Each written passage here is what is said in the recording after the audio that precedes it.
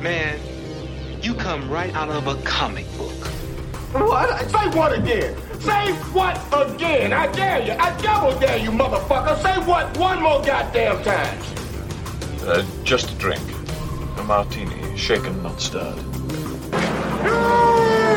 shall not pass! No! Get to the chopper! Welcome to Screen Mayhem, the end of the year update. Once again, I'm very excited to have our senior reviewer and all-around super movie geek, Paul Salt, on the show. How's it going now, Paul? Very well, thank you for having me. That terrible election doesn't feel much further away, but hey-ho, we're still here, still watching great movies. That's what counts.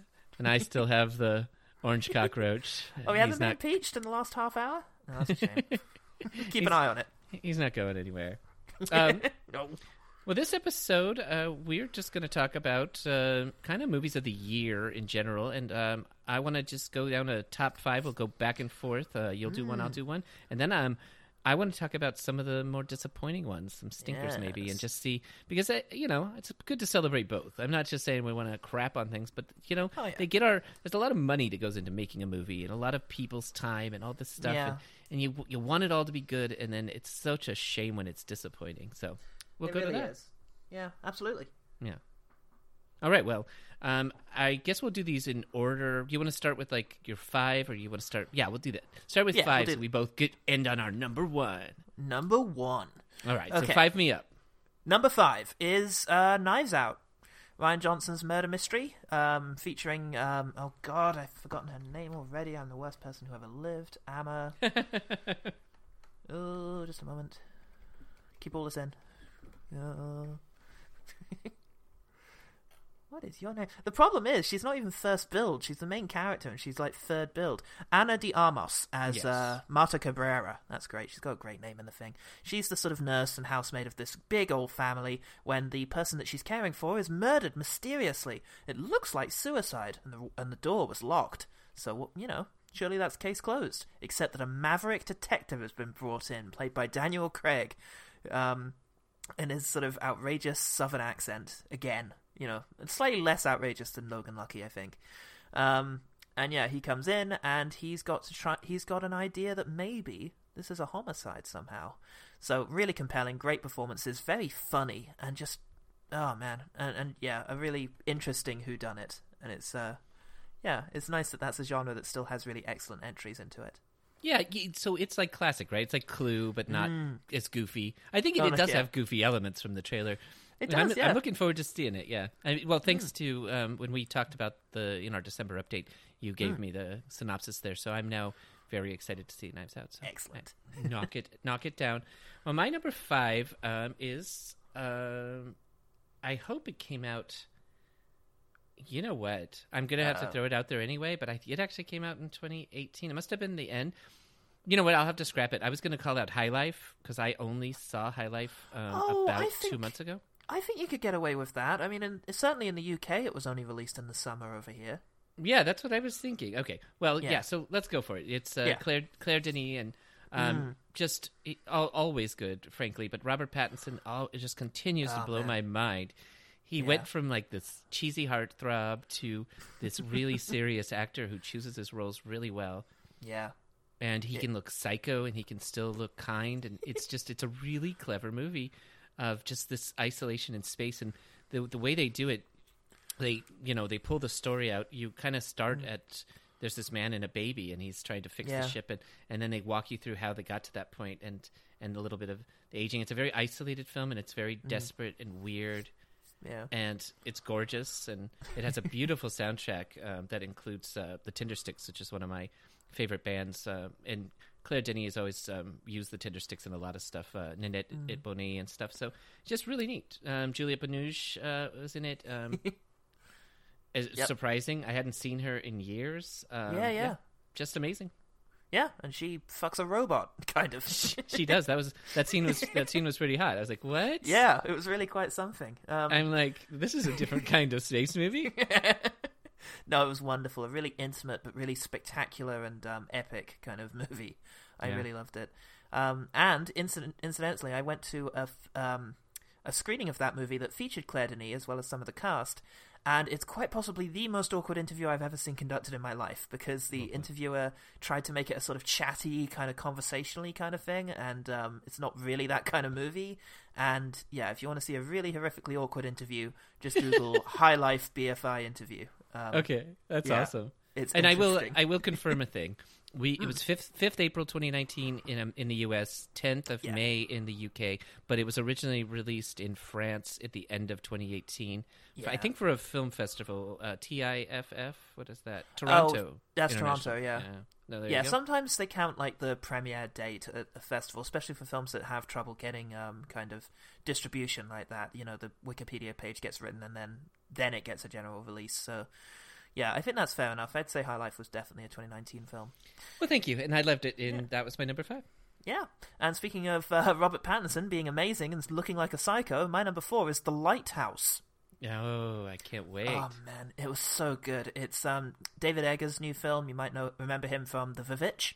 Yeah. And he has made a film here that is a claustrophobic, Lovecraftian, character-driven delight. It's two men. It's Robert Pattinson and Willem Dafoe. Just they are sporting some magnificent facial hair, trapped in a lighthouse together. Just looking after it, and there's something up with it. You know, for some reason Robert Pattinson's not allowed to actually go up and look at the light. There's strange creatures appearing here and there. There might be a mermaid, and it's a horror film, but it's a movie where every frame of it, I wanted it to be over, if that makes sense. I do. As soon as we get in there, it's like, oh, I want to leave. Oh, I really want Robert Pattinson to just leave and get out of there. It's so visceral in its unpleasantness. And then you add in the sort of behavior of Willem Dafoe and the bizarre sort of almost homoerotic quality that they have, but this sort of venomous relationship that they've got going on. And the cinematography is beautiful. It's black and white, sort of an old-fashioned 4:3 ratio. It's very much like a Ghost Story from a few years ago, the David Lowery film. And it's just stunning. It looks lighthouses gorgeous. Are neat anyway. They're really mysterious and isolated, and it's. I just thought I'd like to be a lighthouse keeper, just preferably one without Willem Dafoe. Yeah. Did you ever see that one? It was a really interesting movie. It had Gerard Butler. And it was about him and two guys. They had to go to a lighthouse to work, and this dude just starts trying to kill one of them. And it was all about treasure and stuff. It was a really interesting movie. But another isolated lighthouse. Radio doesn't work. Yeah, and the Light Between Oceans is quite an interesting lighthouse movie as well. The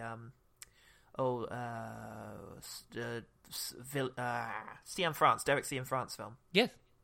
So yeah, I like lighthouses, and this is an excellent lighthouse movie, as well as and the final shot is one of the most perfect things you'll see in the cinema this year. So yeah, I really recommend The Lighthouse.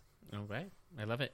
I will follow up with, I guess for my number 4, I was either going to go for something comedy that was different, or I was going to go for something darker, but I'm going to go for it. It's I'm going to go for Booksmart.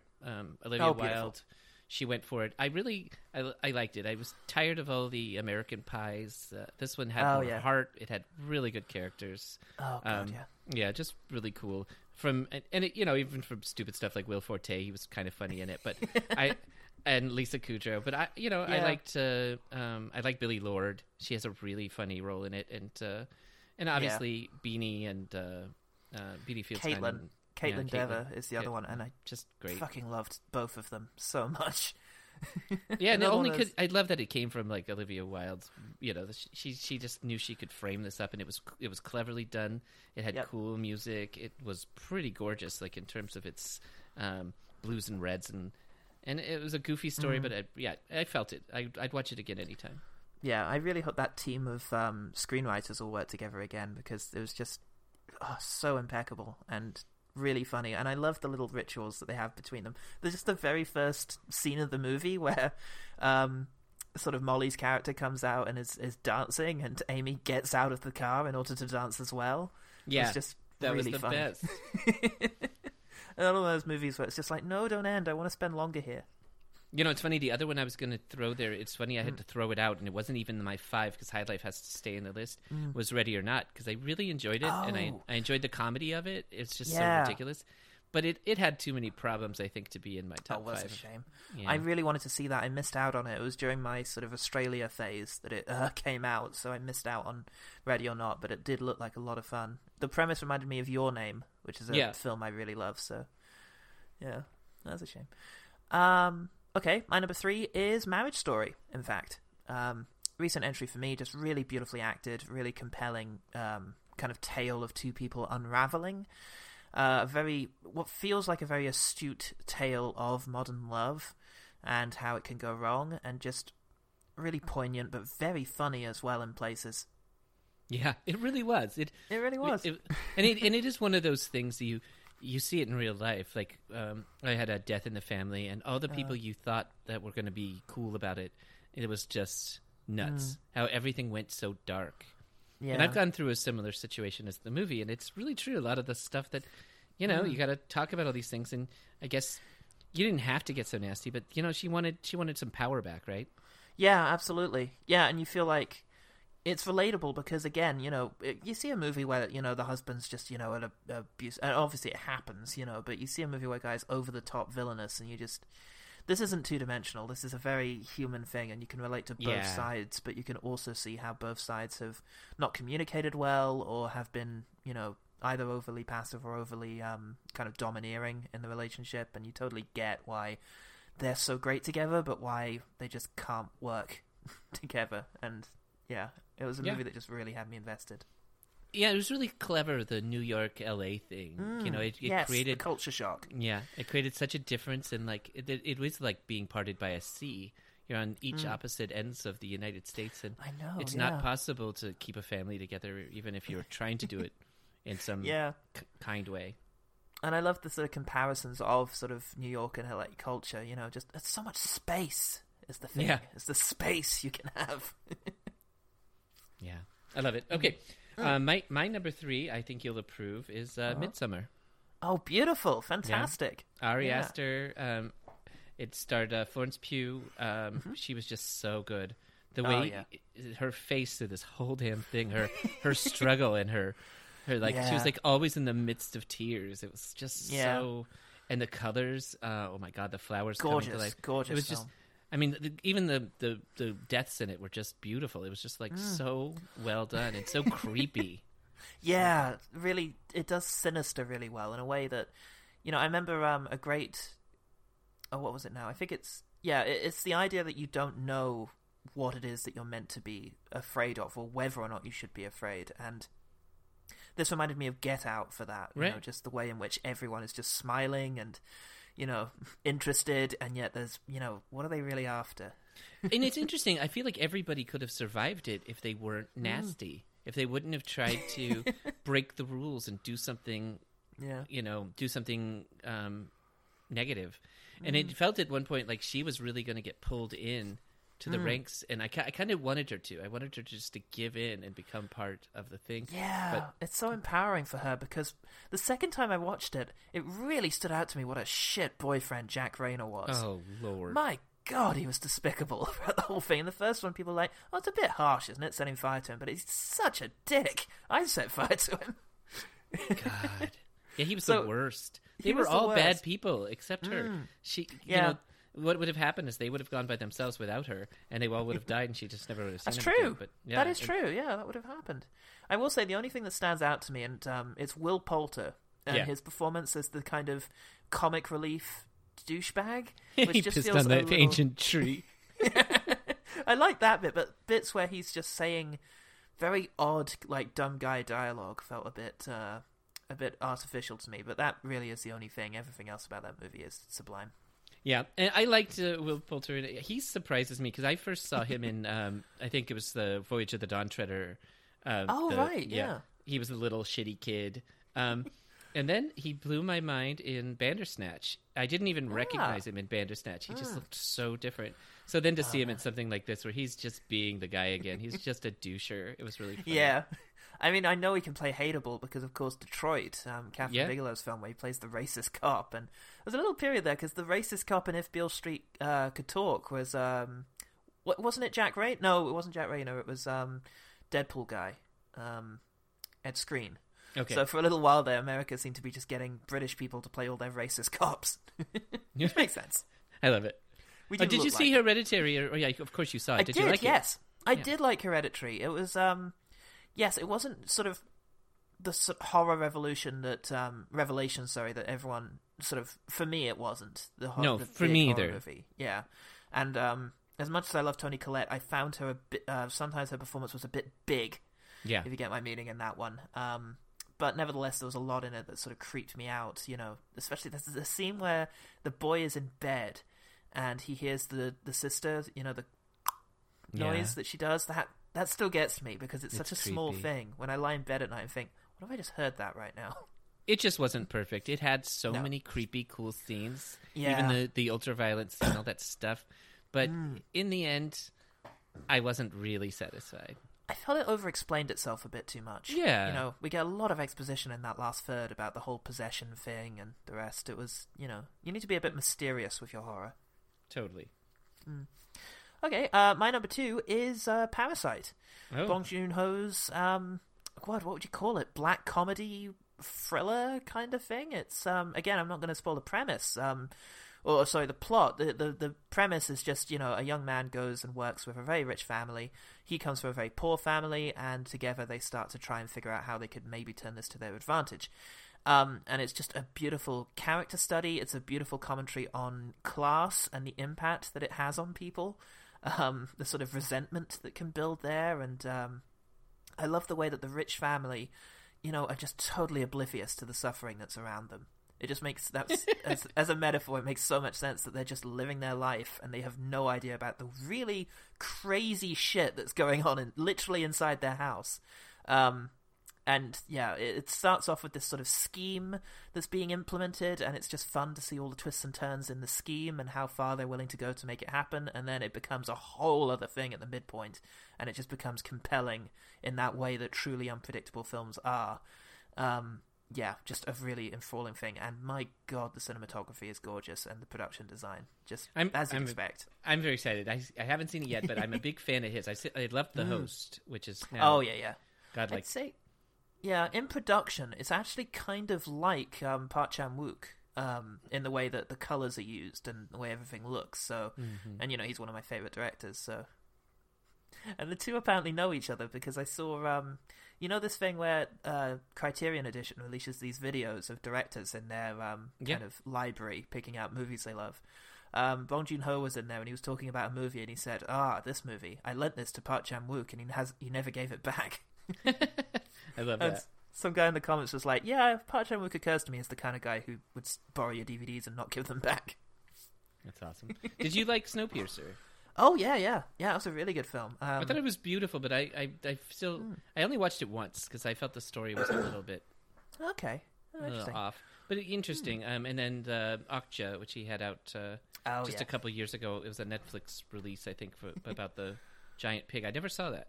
It was good. It was very overt in its message, but it was a good message, I feel. Speaking as a sort of self-loathing meat eater, it very much hit home. Like, yeah, I get it. I said whilst eating my bacon sandwich. I love that. And did you see Mother? I loved Mother. Yes, Mother's fantastic, and Memories of Murder. I will say that this film, if you look at his big movies like Okja and Snowpiercer, Parasite's definitely a return to Mother and Memories of Murder and that kind of film. So, yeah. Love it. All right, well, this... now we're going into the main lines. My number 2 of the year would easily be Once Upon a Time in Hollywood. Yeah, wonderful ultra-violence.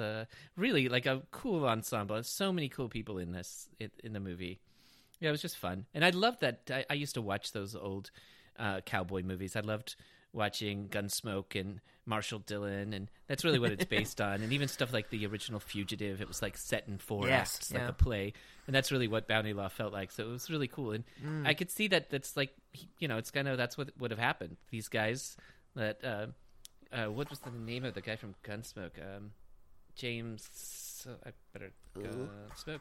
It's really like what happened to him. After that, he couldn't do anything else. Like they tried to get him. It was sort of like mashing together people like James Arness. That's what I was thinking of, and people like Clint Eastwood who went over and did a bunch of spaghetti westerns. Yes, and stuff like yes, that was a really fun section. Mashing it all together. Yeah, it's like you had your time where you were doing, filming every week, filming twice a week in the show, and now you're this guy with a little house in Beverly Hills, and it's really interesting. I loved it, and obviously, well beyond that, the Tarantino-isms.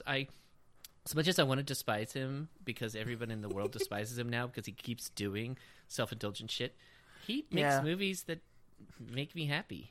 Yeah, that's the thing. He's a really he's an entertainment at all costs kind of filmmaker. Right.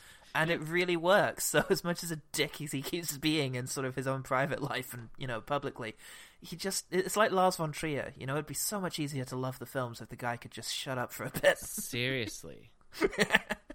Yeah, that reminds me. I saw, speaking of Once Upon a Time, I saw, what's his face? God damn it, Matthew. Rosemary's Baby. Rosemary's Baby? Yeah, help me out. Roman Polanski. Thank you. No worries. God, my brain sometimes. Hold on, I'll have to fix this up. But I'll pick right up where I left off. Yeah, sure. So, there we go. So speaking about that, I just saw an article like a week ago or something like that. It was Roman Polanski saying, the media has made me a monster. I'm like, no, raping a 13-year-old made you a monster. In Jack Nicholson's house, I don't know why that makes it worse, but just the stuff that might go on in Jack Nicholson's house, Oh, seriously? He was away on vacation when it happened, but yeah, I mean, that whole case is just, ugh. Yeah. And blaming the media is a bit rich on that one. I mean, come on. He was like convicted in court. It's like, this is, whatever. I hate that crap. But yeah, it doesn't mean that I don't like Rosemary's Baby anymore, but it's really, it's harder to love the things that these people make. I mean, I feel like everybody should just shut the hell up. I mean, Morrissey, just stop talking. Oh my God, Jesus Christ, he's the worst. Never grant another interview and just disappear, motherfucker, because you used to be my favorite. Now if I saw you, I'd hit you. Rightly so. God almighty. Yeah, it's really disappointing. They say that whole thing of never meet your heroes, but, in this day and age, it's very hard to stay clear of your heroes. It's true. Yeah, so Once Upon a Time was glorious fun. It was big and beautiful and colorful and had lots of fun action. And that's number 2. Fabulous. Yeah, my number 1, my favorite film of the year, is The Farewell. Ooh. Yeah. Awesome. Let me get some stats about it so I can name the director, for example. Here we go.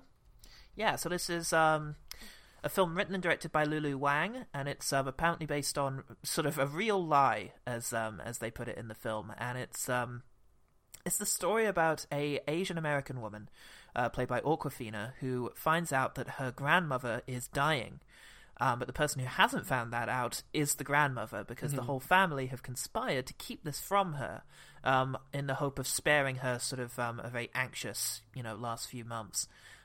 They decide instead that they're going to hold a fake wedding involving the cousin, and that they're all going to use that as an excuse to sort of say goodbye to Nai, as she calls her, without her realizing that's what everybody's doing. And so it's about it's about the morality of that. Is that a good thing to do? And that how that plays into the whole East-West divide. But more than anything else, it's just a wonderful insight into these people's lives.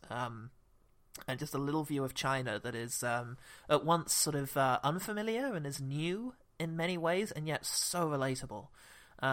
Some of my favourite scenes include just seeing how the wedding is held and conducted between these two people who aren't that close, but have just been sort of pressured into marrying so that they can have an excuse for this wedding, and that's really funny. And then the rituals that they undertake when they go and visit the husband in the graveyard, and they've brought a whole bunch of his favourite stuff, and pile it up on the grave. There's just there's so much in there that's just fascinating and interesting and funny. And Awkwafina is amazing as Billy in the lead role, and her relationship with the grandmother is so good. Do you know this director? I was looking. I don't see a lot of other things I know. I don't see anything else I know. I see some music videos and something Shorts, called... posthumous. But Posthumous. Yeah, I've not seen or heard of that. Oh, Britt Marling's in it. She was great for a while, and then I haven't seen her in ages. No, she's amazing. So yeah, it's interesting that this film is just so perfect. That's bizarre. Britt Marling seems to have stopped in 2014. Well, she started doing the OA, right? Oh, yeah. There it is. Yeah, 2016 to 19. Yeah. So maybe that's taken up all their time. Took up all of her time. But she's the amazing. farewell's just beautiful. Magical. Yeah. All right, well, my number one, I'm sure you know it. You could guess it based on our last conversation, is Joker, of course. Of course. Todd Phillips. It was this New York that I got to go to New York for the first time about a year ago. And first off, it's an amazing, amazing place. Like it's crazy as somebody who's been a lifelong film lover to like walk along Central Park and see these fences that I've always known. Yes. Like, I've just always known that fence. I've seen it 1,000 times. I've seen Joe Pesci walking by it. I've seen, Tom Hanks walking by it. I know this fence. To be on Fifth Avenue and see all the big homes, and I'm just like, holy shit! It's like this place always existed only in my imagination.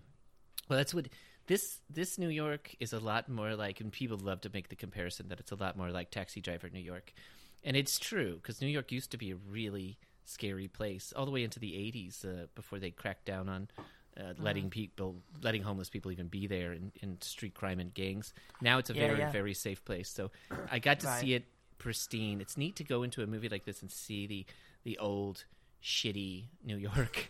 I mean, like, think of the subway scene and stuff like that. It's just it's like lawless and shitty, and it's really cool. It's the only place that somebody like our Joker could be built.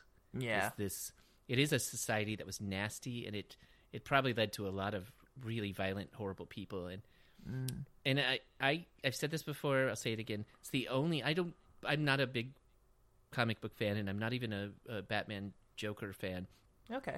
But seeing something like this, it made me believe in how I could actually ever believe in somebody like Joker. Like, it was always such a dumb thing. Like, he's a clown and he's evil and he's got this empire and Arkham Asylum and stuff. But now I get it. He's got like real mental problems and that laugh problem and stuff. It's really creepy. Yeah. And it makes it so people hate him. Like, nobody gives him any love except his mother. It's just dark. Yeah. It's a really great performance from Phoenix. I love things like him being at the comedy club, just not knowing when it's appropriate to laugh. Right. And there's something just really uneasy about him that just puts you on edge throughout the entire thing. Yeah. Yeah, and he's so fragile too. Except when he's not. It was yes. Nuts. Yeah. By far my favorite of the year. I mean, this will stick with me. I'll watch it again and again, and it's also uncomfortable, like you said about the lighthouse. It's there's something about the whole time I'm like, I almost wanted to get out of there. Yeah. No, yeah, I definitely felt that as well. There's just the aesthetic is really quite confrontational. Well, there it is. Okay. Yeah. Loved it. Why don't we start with your first disappointing 2019 release? Absolutely. So at number 5, I'm going to talk a little bit about Glass. And to some extent, it feels bad to talk about Glass. It was early on in the year. It was the sequel, of course, to M. Night Shyamalan's Unbreakable, and also to Split, which was one of the films that was meant to sort of indicate the sort of revival of M. Night Shyamalan, along with The Visit. And it worked, right? I was like, yes. Holy shit. It was good. It was a contained story, and it was interesting, and, McAvoy's obviously really good in it. It was, it was an interesting film. Glass, unfortunately, and so many of the things that are wrong with it are things that I wish were right with it, if that makes sense. The fact that it's a superhero story told in a much smaller scale, right? Almost entirely one location, character driven, that kind of thing. But unfortunately, the characters just aren't terribly interesting. And he somehow even made the Split character more uninteresting than he had been prior. Yeah, absolutely. And they just, oh god, it's just the whole thing feels like a lot of missed opportunities. And Bruce Willis is just sleepwalking through this one. He's barely in it. Wait, that's all things now. Yeah, exactly. I don't know if he could ever actually act. I know I loved him in Die Hard, and there were I times think he could. He had energy anyway. There were times I loved him. I loved him in the original Unbreakable. He was Yeah, he was he's thoughtful. wonderful. But I feel like since 2015, 2010, he's never done anything that isn't just him bald grunting. Yeah. Well, in 2012, he did Moonrise Kingdom and Looper, both of which he were needs good. to And be then pulled out since of his then, element. No more action movies with him as the star. yeah. Oh God, I haven't seen Death Wish, but Oh, it was terrible. yeah, based on what I heard, it was exactly what I expected. Yeah. So yeah, I would say Glass with a Heavy Heart, because Shyamalan's such an interesting one. He keeps trying to do new things, but in frustratingly bad ways. And every so often there's a blip where it's like, oh, okay, that's interesting. But then, I don't know, he makes very entertainment that almost dares you to engage with it. And again, part of me likes the fact that the movie was quite successful, because what are the odds of a movie like this being successful? But I just wish I could get on board with it, but it's just not very good is the issue. I would throw out that I feel like if what he would have done is like kept our split character, I can't remember his name, but who cares? Keep him in his own little layer, right? Like make it this bigger, like go more Batman, but make it weird. Like go for it's actually it's him out committing major crimes, whatever, and that's when Bruce needs to say, oh shit, I better go out and try to stop this guy. He gets premonitions, whatever. It would have been cool. Instead, you're right. It was all in this asylum, and this woman's controlling them, which is just ridiculous. And it is. And then and the fights were dumb. She keeps having these go nowhere conversations with the Horde, and never with anyone else. But she just keeps going and seeing him, and having the same sort of circular arguments. And we needed no more of the glass stuff. He could have just been a mastermind helping the Horde become more evil or something. I don't know. It could have worked out, and it just was so lame.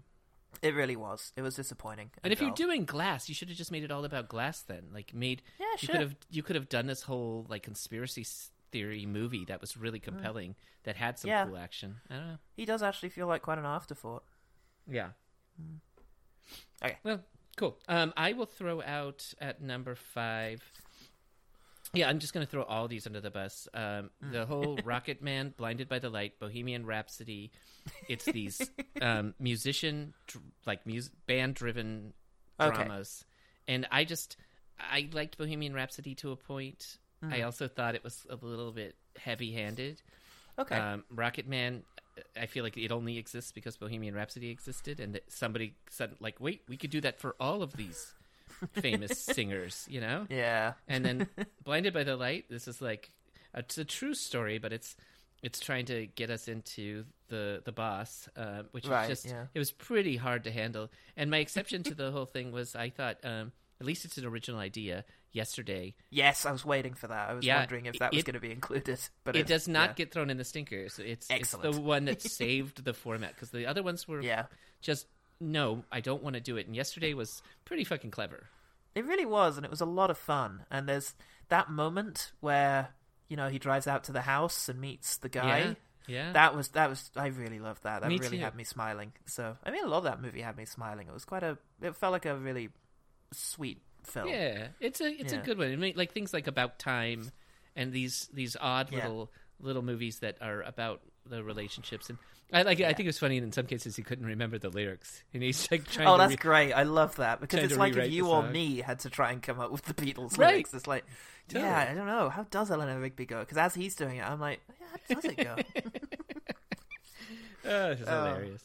That was great. Yeah, so I throw in my number 5 is throwing all of those Fair enough. biopics. I just don't want to see them anymore. Well, they have made money, so unfortunately, just have to wonder about who's going to be next. Yeah, it's probably going to be like, oh god, I'm thinking, I don't know, one of the guys the 80s that are in at the moment. They're big. Yeah, right. So, that's what we'll do. We'll do like either Billy Joel or we'll do White Wedding Guy. You know, Billy Idol. Excellent. I can't wait to see those. My number 4 is Hellboy. Rob Marshall's Hellboy. Yes, crucially not Guillermo del Toro's Hellboy. This felt so cynical. It just felt like an attempt to, come on guys, let's try and make this happen, but in a more sort of publicly friendly way. Because unfortunately, both of Guillermo del Toro's very interesting Hellboy movies did pretty badly. making their money back in home video, but no investor wants to wait that long. And so this felt like a test, can we make, Marvel's Hellboy, Right. Except R-rated, and all of those things just felt really perfunctory. I wasn't a big fan of David Harbour's performance as Hellboy. He was so ugly. He was, but yeah. In this, uncomfortable, I'm wearing a costume kind of way. Not Yes. in a, I've He been didn't brought to own it, life and I'm gross. Yeah, exactly. And I felt he was all right when his voice was low, but whenever he had to shout, he just did not sound impressive. Because he doesn't sound impressive in real life. They had to know that. I mean, the first time they got this behemoth of a man to be Hellboy, and he obviously could do it. And smoking his cigar, he looked like a badass. Yeah. It's unfortunate, but yeah, I found the whole thing just a little too cynical and uninteresting. My biggest problem, the plot. That whole thing about this is your one opportunity, grab the weapon, blah, blah, blah. Yeah. Oh, you didn't. I turned to dust. I was like, what? Fuck you, movie. Yeah. It was just very sort of go from here to here, and I didn't like any of the supporting characters, except I do like the actress who portrays the sort of young girl who's kidding around with him. The girl from The Miseducation of Cameron Post and American Honey. But her character I found fairly irritating. And it did have some beautiful visuals. It had some cool special effects. But Yep. I don't know. It's I good liked production design. Who was the main bad person? Mila Jovovich. Yeah, it was. Yeah. She did a Yeah, great she job. was fun. And Stephen Graham showing up again as the voice of the pig monster. It's funny, I forgot it was Mila Jovovich. Oh, sorry, lady. Okay. Number 4 for me, Zombieland 2. I loved number 1 so much. Yeah. Number 2 really took a shit on it. It was like Oh God. they made fun of the rules. It was like kind of funny, the idea. I like a lot of it on paper. I could see sitting in a writer's room and coming up with these ideas. They settled down at the White House and some stuff, and they're all getting older and whatever. But it breaks apart as quickly as it doesn't. And actually, one of the most annoying characters, it's this actress I like. Well, let me put this in here. And she plays this pink-wearing douchebag who's been living in a mall for like the last 10 years. She's still perfectly clean. It's Zoe Deutsch. Right. Yeah, she's such a good actress, but it was so annoying. It was like such comic relief in a bad way. Yeah. Like there were realistic things about the first one, Yeah, sure. and they threw it all away. Like at this point, zombies are just, They're just getting too jokey. I'm not going to spoil the ending, but the ending on how they destroy all those super bad zombies is just the worst thing I've ever seen. This was the one that they advertised as from the producer of one thing and the director of the other, and one of them was Venom and the other was Deadpool, right? Oh, there you go. I think so, and it's just, it sounds like those things have combined in the worst possible way. Right. You want the good things. You want Jesse Eisenberg. You want Woody Harrelson. You want Emma Stone. Yeah. You want them to do their thing and have it be fun. But now it's just all stereotypes and garbage. It was quite a feat getting all of them back together, especially Emma Stone now. Right. But, what a shame. It sounds like they didn't manage to recapture that magic. No, not at all. Speaking of unrecaptured magic, my number 3 is Dumbo. Ooh. By far the worst of the sort of live-action Disney remakes of the year. Although Dumbo at the very least was doing something different. Lion King and Aladdin were essentially shot-for-shot remakes of their source material. Dumbo was trying to do something different, but it was very uneven and poorly handled, with very flat characters, a very undynamic plot. It looked weird. It was quite a bit of Tim Burton's weirdness, but none of his charm, and a weird kind of anti-Disney message that isn't really fleshed out. Like Michael Keaton, Michael Keaton is in it, replacing somebody bad. Who is it? I think it might be Johnny Depp, who he's replacing, and Which you he can should. kind of tell. I feel like Johnny Depp should be replaced in all things from now on. Always by Michael Keaton. Yes, I'll always take Michael Keaton. He was fairly interesting in it. He was an interesting performer, but it's just the comedy was off-putting and a lot of the world was just kind of ugly. The only thing about it that makes me sad about this is that Dumbo was so cute. They really designed a very cute Dumbo, and I kept walking past cinemas that had his poster in it and thinking, "Aw, I wish you were in a better film." Yeah. Poor little Dumbo. Poor Dumbo.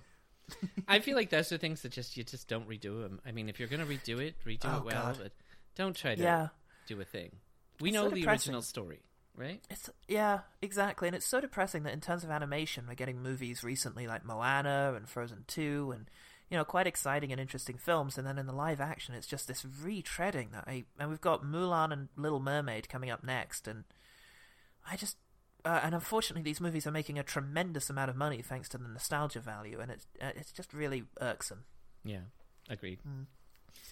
Well, my number 3, get this. So one of my favorite old school directors of action movies, Luc Besson, has a new movie. Yeah. And I'm like, he wrote it, he directed it, and it's about a badass female assassin that's just going to kick all the ass in the world. Anna. Yeah. Anna. What a huge disappointment. It was so stupid and cheesy and garbage. I almost didn't finish it, and it had Helen Mirren, who I love, and Really? Cillian Murphy, and I'm like, this is going to be awesome, and it was just so stupid. Oh, that's such a shame. But my Luc Besson enthusiasm has been relatively low since. I know, mine too. But I thought this sounds modern. I mean, I liked he wrote Lucy. Yeah, Lucy was interesting. That was a fairly entertaining film. I remember the one that really turned me was Lockout. That Guy Pearce thing. Yeah. I really hated that. I think that was the closest I've come to walking... Well, not the closest, but I really wanted to walk out of that film and didn't. But Did you like Valerian? I remember being very pleasantly surprised by Valerian. Me too. Yeah, I messaged Goodman, actually. In fact, it's our Defense of episode in which I'm a little more critical of it than he is. But I remember saying we were living together at the time, and I just texted him saying, that was surprisingly good. And he went and saw it and was really blown away by it. So I wanted to hate it because I'm just like, Cara You want that narrative. Delevingne. Oh, yeah. I never liked her, but she shined in that movie. She was so good. She was good in that. And then, so I'm like, okay, and obviously Leon goes down in history as one of the finest movies of all time. Yeah, that's a great film. So Anna sucked ass. Yeah, that's a shame. Thanks, Luke.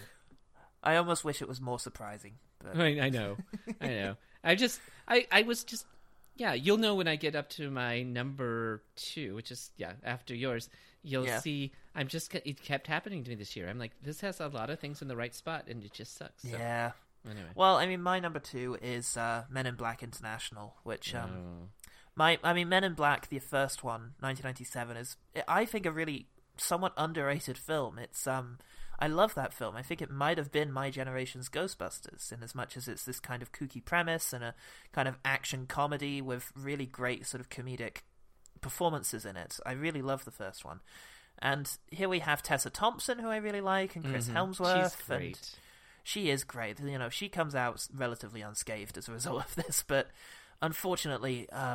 just everything about it. They all will. It's like one of those garbage things like Wild Wild West. Everybody came out just fine. It is just a big summer flop the world pile will of just shit. forget this one. Yeah, that was the problem. It was a big summer movie, and I was really hoping for something that would charm me a bit, but just flat action, no characterization, really. The two main characters are too much the same. It's meant to be kind of the odd couple here. That's what made the first ones good. It was the odd couple. It was the crusty old guy that follows the rules, and then the young buck that was messing with everything. Exactly, that was meant to be the thing, and what was beautiful is the twist on that in the original, how Tommy Lee Jones is this old buck, but that he's an old buck at being like a magical space, agent, and so he's the one with all this fantastical stuff, and Will Smith is meant to be the sort of freewheeling, loose cannon, is totally overwhelmed throughout the entire thing. It's wonderful to take them and put them in such unusual situations. Here, I mean, they're just sort of wisecracking, young, and it's never quite clear who the straight one is, and who's meant to be the funny one. And I actually, in the podcast, we pitched the idea that Rafe Spall, who plays the kind of by the books nerdy guy back at the office, he might have been a better partner for either one of them. Ideally, Tessa Thompson. Totally, they would have played off each other a bit better. But we get what we get, which is two A-listers kind of sleepwalking through a fairly uninteresting film. Rebecca this Ferguson could have shows been up too. Put some C-listers in it. This could have just gone direct to video. It really could have. Same and Rebecca exact thing. Ferguson shows up playing an arms dealer with a third arm. It's so dumb. It's dumb. Yeah. All right. Okay. Well, my let's make sure I'm right here now. Number 2. It's funny. I don't know why I was looking so forward to this one. I really liked The Foot Fist Way. Oh yeah. And looking at the trailer of The Art of Self-Defense, I felt like I was going to see something similar to that. This crazy, roided out, badass, sensei, and the student who wants to learn, so he'll go to whatever lengths to do it. And it was just a pile of garbage. It tried. No. If it would have taken itself a little more seriously, just to the point that we could suspend disbelief and enjoy it, but no, it was just fucking dumb. It was horrible. I like The Art of Self-Defense, I'm afraid to say. No, yeah, I hated it. I hated the whole idea. He's walking with the bag of dog food, and it says dog food on it. It's like they're just trying too hard to be meta and not like too cutesy. Take the same exact plot and just let it go a little more, tighten it up. But yeah, I hated its guts. That's surprising. I really did enjoy that one. Because I love Jesse Eisenberg, and I thought, and Imogen Poots, she's awesome. I guess it is an acquired taste. I guess it's very much a sort of indie comedy movie in terms of performances and the world and the plot. And I can imagine that not being to somebody's taste. But yeah, I really found that quite entertaining. Yeah, it was. It reminded me a lot of Fight Club in a way, but less gritty, of course. Kind of like Wes Anderson's Fight Club. I just needed less of the obvious jokes. It was almost like there were these like Mad TV kind of things thrown in on what was otherwise a really good idea. Yeah. Okay. Interesting. My least favorite film of the year was the one I really wanted to leave, and actually the one where during it I decided to myself, I'm going to take a nap. I'm just going to fall asleep. I'm trying to stay awake, but I'm just going to not try. I'm sure the next action sequence will wake me up, and that's the only thing we all seem to be here for. Angel Has Fallen. Yeah, God, that was terrible. Yeah, the third in the Fallen trilogy, I guess, after Olympus Has Fallen, which I remember quite liking. I liked them both, yeah. Yeah, I haven't seen London Has Fallen, but I thought I'd come see Angel Has Fallen because it just looked like a kind of... Sometimes I'm just in the mood for a somewhat bland action movie. Yeah, they're all following the same recipe as everything else. You got this organization that has cameras everywhere, and they're chasing a badass dude who can avoid big bombs getting thrown at him and countless bullets, and he goes to the safe house and he saves the president, and woo! Yeah. All I remember is the first action sequence, which immediately I thought, oh, this is going to turn out to be a training exercise. Totally. That's what's going to happen. But nevertheless, even though that's the case, I'm really bored.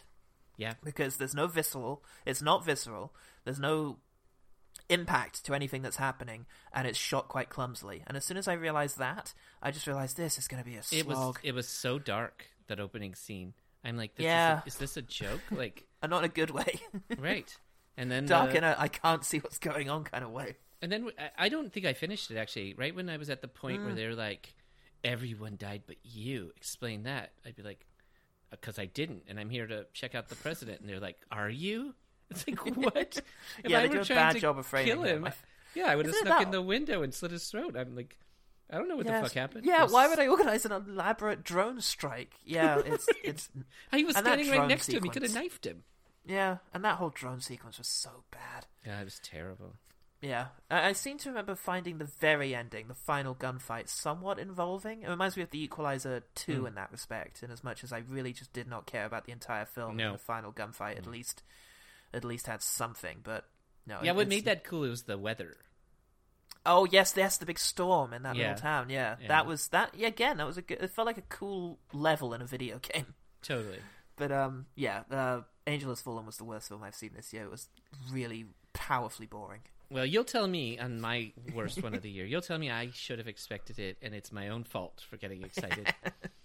But I'm a huge fan of First Blood, Rambo, blah, blah, blah. Oh, okay. Last Blood, I'm like, this is it. I mean, he's back. The last Rambo he did was fucking awesome. He's got a really good track record for bringing shit back and making it good. And I thought, if we just did one where it's the last one he does, but it's good. And it was so stupid. Yeah. It was bad. Absolutely. It was bad on every level.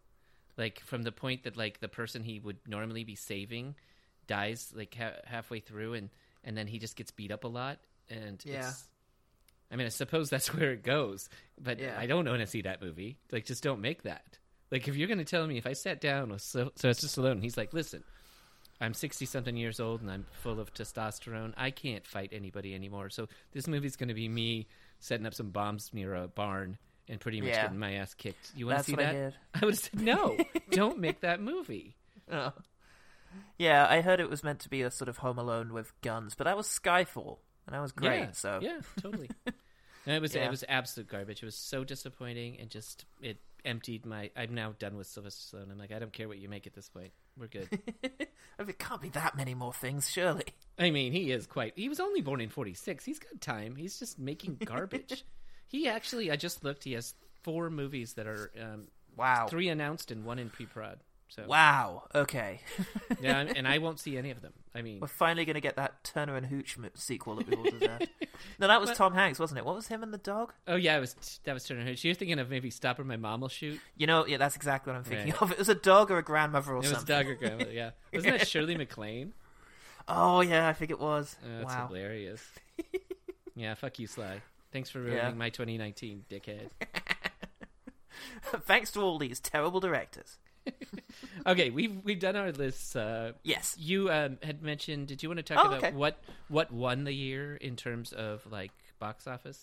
I mean, it will probably be Rise of Skywalker, which we're still awaiting, and, it'll be very interesting. I know that we're on opposite camps when it comes to Last Jedi, so I'll be Yes. interested to see how J.J. Abrams goes about unifying a fan base that has been torn in twain. Is that coming out at Christmas? Just before. Very late, Wow. in fact. I think it's coming out, like, the 19th. Oh, next week. Wow. Yeah.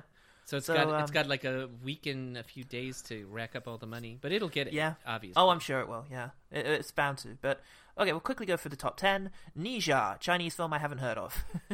Okay, me either. Number 9, Hobbs and Shaw. I wasn't a big fan. You know, I didn't hate it. I Okay. watched it just as was like a popcorn movie, and I made fun of it the whole time. And it does stupid things, but yeah. Why not? Give him some money. I guess. I haven't got much time. I enjoyed 2 Fast and Furious movies, 5 and 6. Yeah, me so it's not a world I'm Okay, that all I can say is invested that part where the helicopter's pulling all the cars off the road is just Oh, yeah. too far. in. That was, yeah. Number 8, Frozen 2. I'm fine with that. It's a very sweet film and bound to be one that's popular with kids, I think. And, yeah, pretty good. Aladdin grates a bit. Again, I'm not a big Ooh. fan of these live-action Disney movies, and I wish they weren't doing so well. But No, my they God, call made that over the $1 billion. parent pocket. The parents can take the kids there, let them Yeah, watch that's it. and they just sit on their phones the whole time. It's not real money that it. I mean, it made real money, but it's not. It's not a real movie. Fair enough. And then we've got Joker. Again, it's a real surprise that movie did as well as it did, but I'm kind of happy. I'm happy that, a character-driven, R-rated movie Yeah. has done so well. It's going to lead to interesting things. Number 5, Toy Story 4. Very sweet film. Yeah. I like that. And I'm happy that it's there.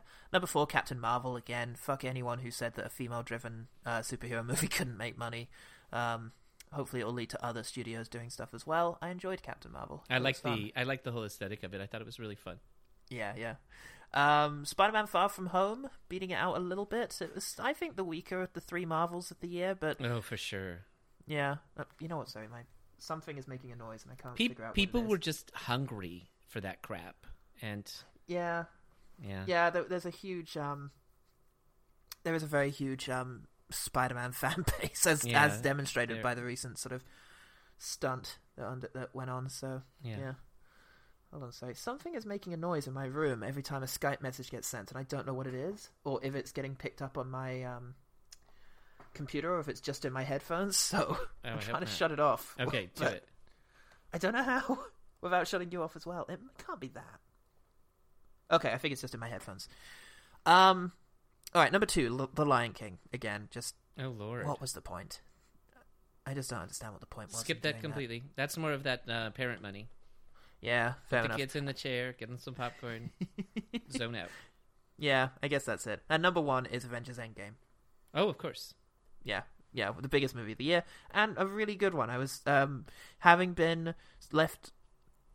enjoyed Infinity War. I wasn't, but not been blown away by it. I was surprised by just how much I enjoyed Endgame. I enjoyed it a great deal too. I'm one of those people I had to rewatch. Like, I think I fell asleep the first time I watched Ragnarok, which I know is a crime into itself. Like, I should go to prison for that. But I've rewatched them all, and then there are people that I know that know these movies so well, and like I got to the end, and there were at least I don't know, 4 or 5 people I didn't recognize at the big funeral scene. No, there were. Yeah, they reached back. They got the kid from Iron Man 3. Exactly. So. I had to ask Hercules about that. I'm like, who the hell are these people? And he's like, well, obviously, it's the kid from Iron Man 3, his mom's aunt, and That's somebody amazing. else. And I was like, oh, fuck. Okay. Well. I had the same thing in the finale of Game of Thrones, actually, when they have that big council scene, and it's like, who's that? Totally. Where's that kid? Where's that weird breastfeeding kid? I bet he's here. Yeah, it's terrible. These big ensembles. Well, cool. That is our end of the year update. Yes, it is. This is coming right before Christmas, so we have yet to see what happens with all these final releases of 1917. Yeah. And Yep, I think. Yeah, the big ones for me that are still to come that I haven't managed to fit into this year are obviously Rise of Skywalker, Little Women, 1917, Portrait of a Lady on Fire. I think it's going to be a big one. Looks good. Yeah, and I think that's about it. I'm actually more on top of it than I usually am. All right. Well, thank you again. I'm sure I'm going to see you, by the end of January for our January update, and we'll just guys go check out ScreenMam.com. We got Paul writing all sorts of great reviews out there, and thank you very much. Obviously, thanks for listening. Yeah. Thanks for Till being next on. time. Yep. Till next time. Thank you. Bye. Bye.